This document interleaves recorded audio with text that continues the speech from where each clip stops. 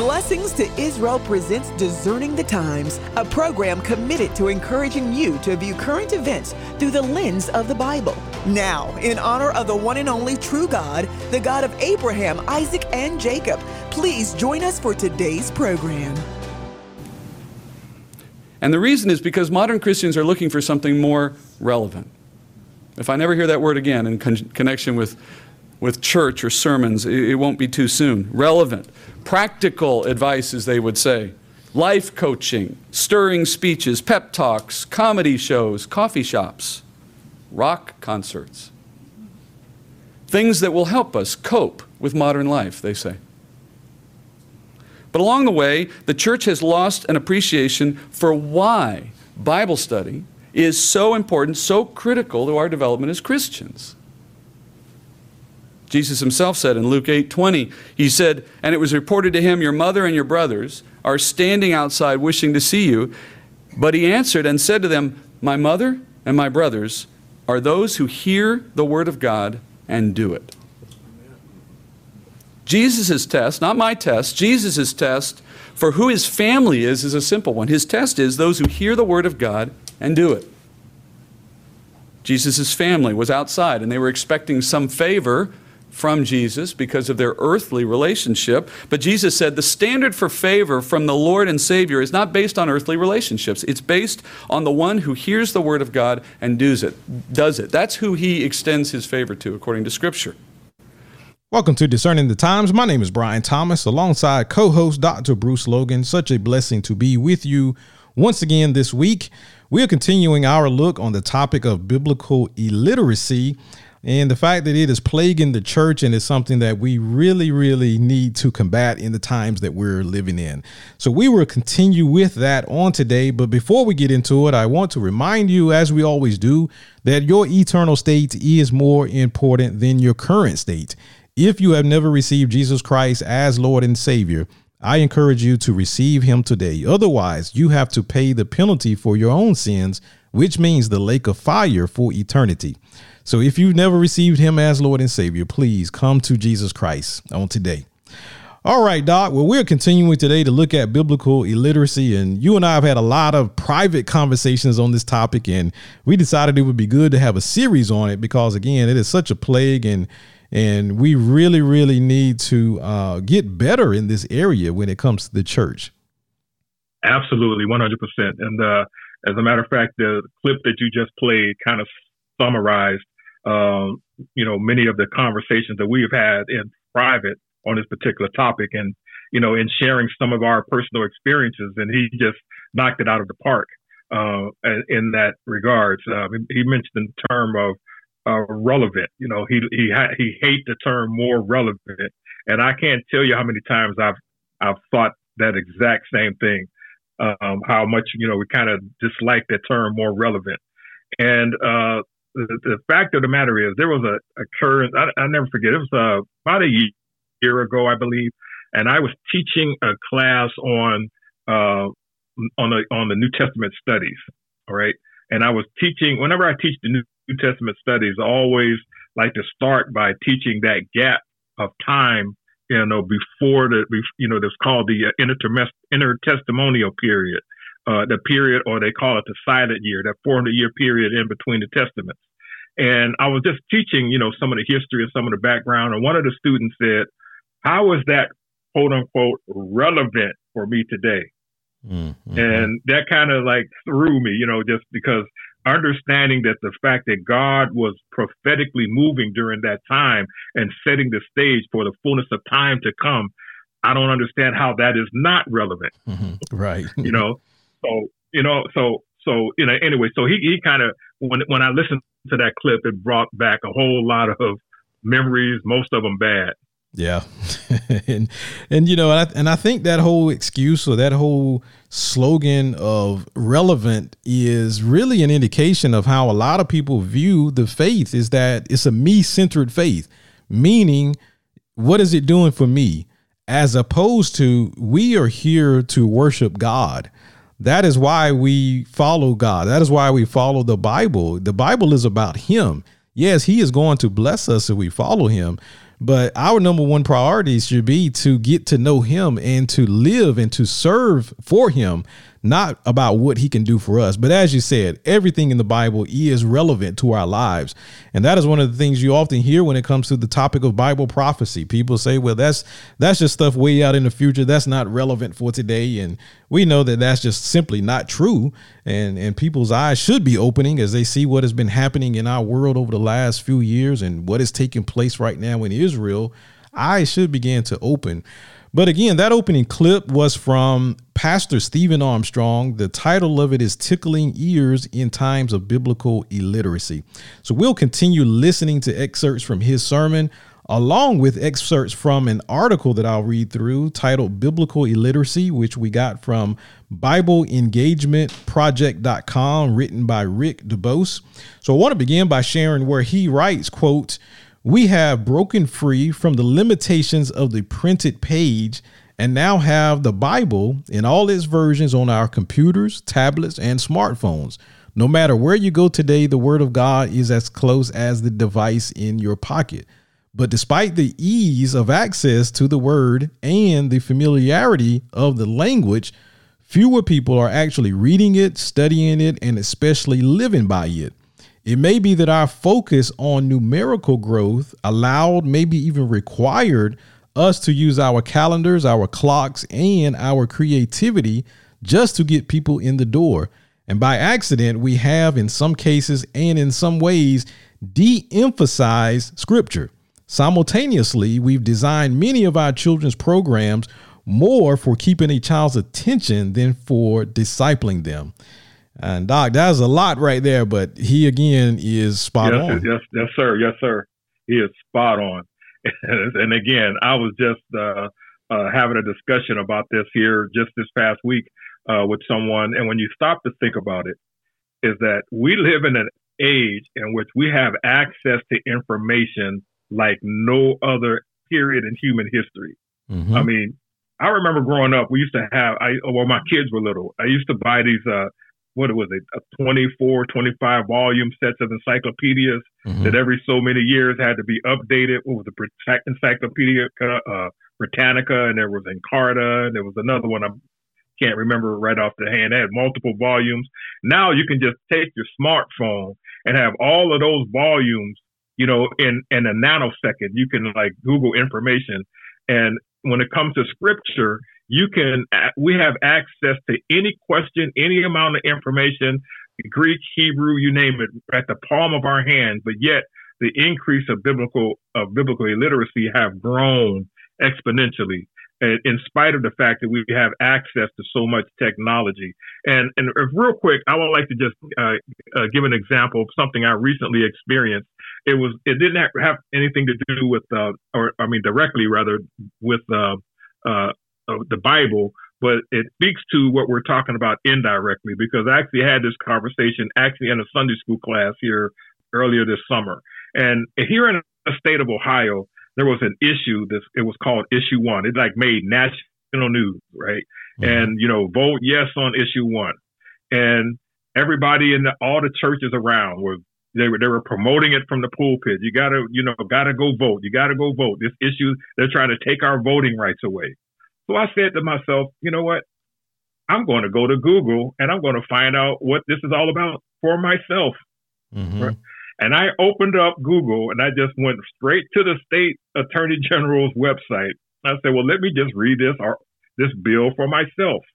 And it didn't take me 3 seconds to realize, just from reading it for myself, what it was actually all about. And what it was just about wanting to change the state, how you amend the Constitution. In the national, you have to have 2/3 states in order to have an amendment to the Constitution. But in the state of Ohio, you just needed 51%.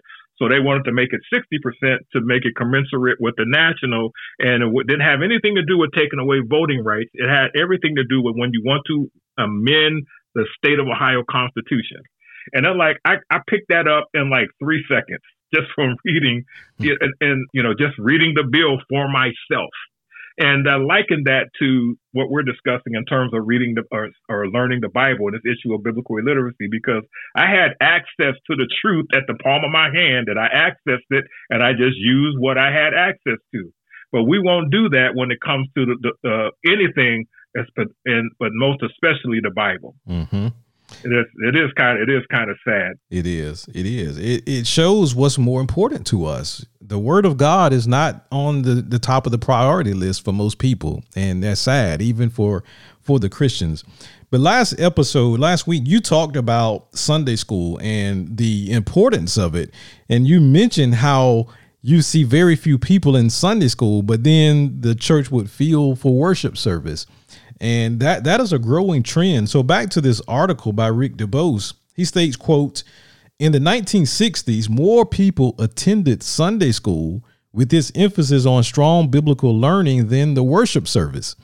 So hear that, folks. I want to read that again just for emphasis. In the 1960s, more people attended Sunday school with this emphasis on strong biblical learning than the worship service. As worship attendance has increased, learning forums have decreased. I believe in the power of worship, but it should not come at the detriment of biblical learning. As Pentecostals, which this author, he's of the Pentecostal faith or denomination, he continues, as Pentecostals, we believe in the power of the Holy Spirit to be our strength and our teacher. But if we ignore his textbook and its prophetic promises, we hinder the Spirit's ability to accomplish his will among us. The Bible is the Spirit's toolbox. Once again, what you just read, it was just a home run, because it's exactly true. Because I experienced that, even myself, in ways in which we, can see, a handful of people coming to adult Sunday school class. And then you got to keep in mind that if adults are not attending Sunday school, there's a consequence to that, because that means that the children aren't attending Sunday school, because the children can't drive themselves there. Right. Mm-hmm. They have to be brought there by the adults. Mm-hmm. And so it's a trickle down effect. And so this is what we're seeing. And then there's just such an emphasis. But when the service time comes, the sanctuary is full.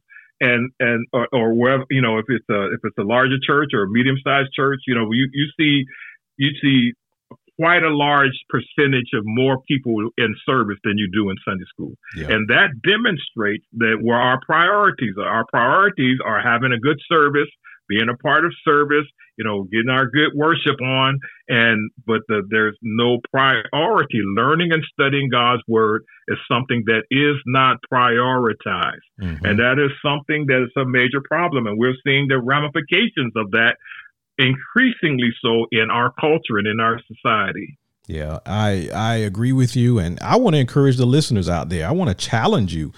If you go to church and you don't take notes, I want you to start pulling out a writing utensil, pen and pad, and start taking notes. And if you're in a church that really in which you cannot take notes, and what I mean by that, if you're in one of these entertainment type of churches where the sermon is pretty much how you're going to come out and how you're going to get the victory, and all your enemies are going to be put down, to where there's really no expository type of teaching. If you're there, then really you need to look to go on somewhere where you will receive teaching, because we need to be able to go in to study God's word. And even during worship service, yes, there is a part of it that is worship, but then there's also God's word that is being spoken in the sermon. And that is something that we should be able to take notes and study from. And then when you have Sunday school and Bible study, that's where you dive deeper and you can have dialogue with your brothers and sisters in Christ. So I just want to challenge people to do that. So back to this article, it states in the section of what is biblical literacy? It states, quote, what does it mean to be biblically literate? In one sense, it's a deep understanding and a comprehension of the Bible as a series of books connected over millennia that reveals God's plan for salvation. But you cannot demonstrate biblical literacy simply by passing a test. To really understand Scripture, you must first understand that it is the living text God designed to be our spiritual sustenance, our daily bread. Hebrews 4:12 says the word of God is alive and active. A life devoted to God is the best demonstration of biblical literacy. So again, it's vital, folks. We need biblical literacy. So now I want to go back to Pastor Armstrong. Again, he's speaking on this topic of biblical illiteracy, and he asked the question, or addresses the question, what if no one is teaching the word of God? But what if no one is teaching the word of God anymore? What if Christians are not hearing the word of God when they come to church? How is the modern Christian going to gain Christ's favor if he or she never hears the word of God properly explained? How can you do what the Lord requires you to do if you don't know what he said? That's the fundamental issue. Teaching the Bible to Christians is the unique and irreplaceable responsibility of the church. If the church is not going to teach Christians the Word of God, who is? Where are you going to hear that? That's the essence of the issue I want to deal with this morning and later this afternoon. The church has abandoned, or is at risk of abandoning, its unique God-given responsibility to feed Christ's sheep. Now, to be fair, many Christians will still engage in personal and corporate Bible study and do that in a diligent, consistent way. They seek out Bible teaching churches like this one. They pursue personal study. But even then, there's a question. Even then, a question remains for those of us who value Bible study. How much study is enough? And so that hits on, Doc, what we've been talking about. When you're in a place where it's pretty much a TED talk or it's just something to stir up emotionalism, you're not being taught the word of God. Yes, and one of the things that I've noticed down through the years is that there's just a complete lack of, I'm talking from the average pulpit. There's some exceptions, and I want people listening to this and just realize that I'm not painting every church in America with a broad brush. Mm-hmm. Just where the shoe fits. Okay, but we do have to acknowledge that this is a very systemic problem, and why or how often rather has it been that or how often is it that you will hear a sermon, for an example, a series of sermons on Sunday morning on unpacking the book of Romans, for an example, all the way through verse by verse. And I'm talking about in an expository fashion, mm-hmm. Where you answering all the 5 W's and an H. And what is the 5 W's and the H? The who, what, why, where, when, and how. Of the biblical text, where you're unpacking the text in context and explaining it in a way that it was understood or intended by the original author. And so how often do we hear that? The book of, any book of the Bible, Romans, Matthew, Daniel, Revelation, Genesis. I'm talking on Sunday mornings from the pulpit, an expository teaching and preaching from the pulpit where people are learning the word of God in an in-depth, theologically sound manner. I mean, it's just something that it does not occur very often. And I am a firm believer that the best way for believers to learn the Bible is to study it from an expository fashion. In other words, most of the sermons that we hear on the average Sunday morning are topical. Mm-hmm. And not that I'm anti-topical, because there are some topics that are, very good and very quote unquote relevant. And there's that term again. Mm-hmm. But, like, for example, I don't take issue with sermons dealing with God's role and responsibility and what God expects from family living, husbands and wives. I mean, that has its place, obviously. But I'm talking about learning the Bible, learning the nuts and bolts of Scripture, learning God's purpose and plan for humanity, being able to discern the signs of the times that we are living in. The only way that can occur is if we study the Bible from an in-depth, in-context, expository fashion. And it's rare that you hear any type of expository sermons from the average pulpit. And that is a major problem that has contributed to our or the systemic lack of biblical literacy. Yeah.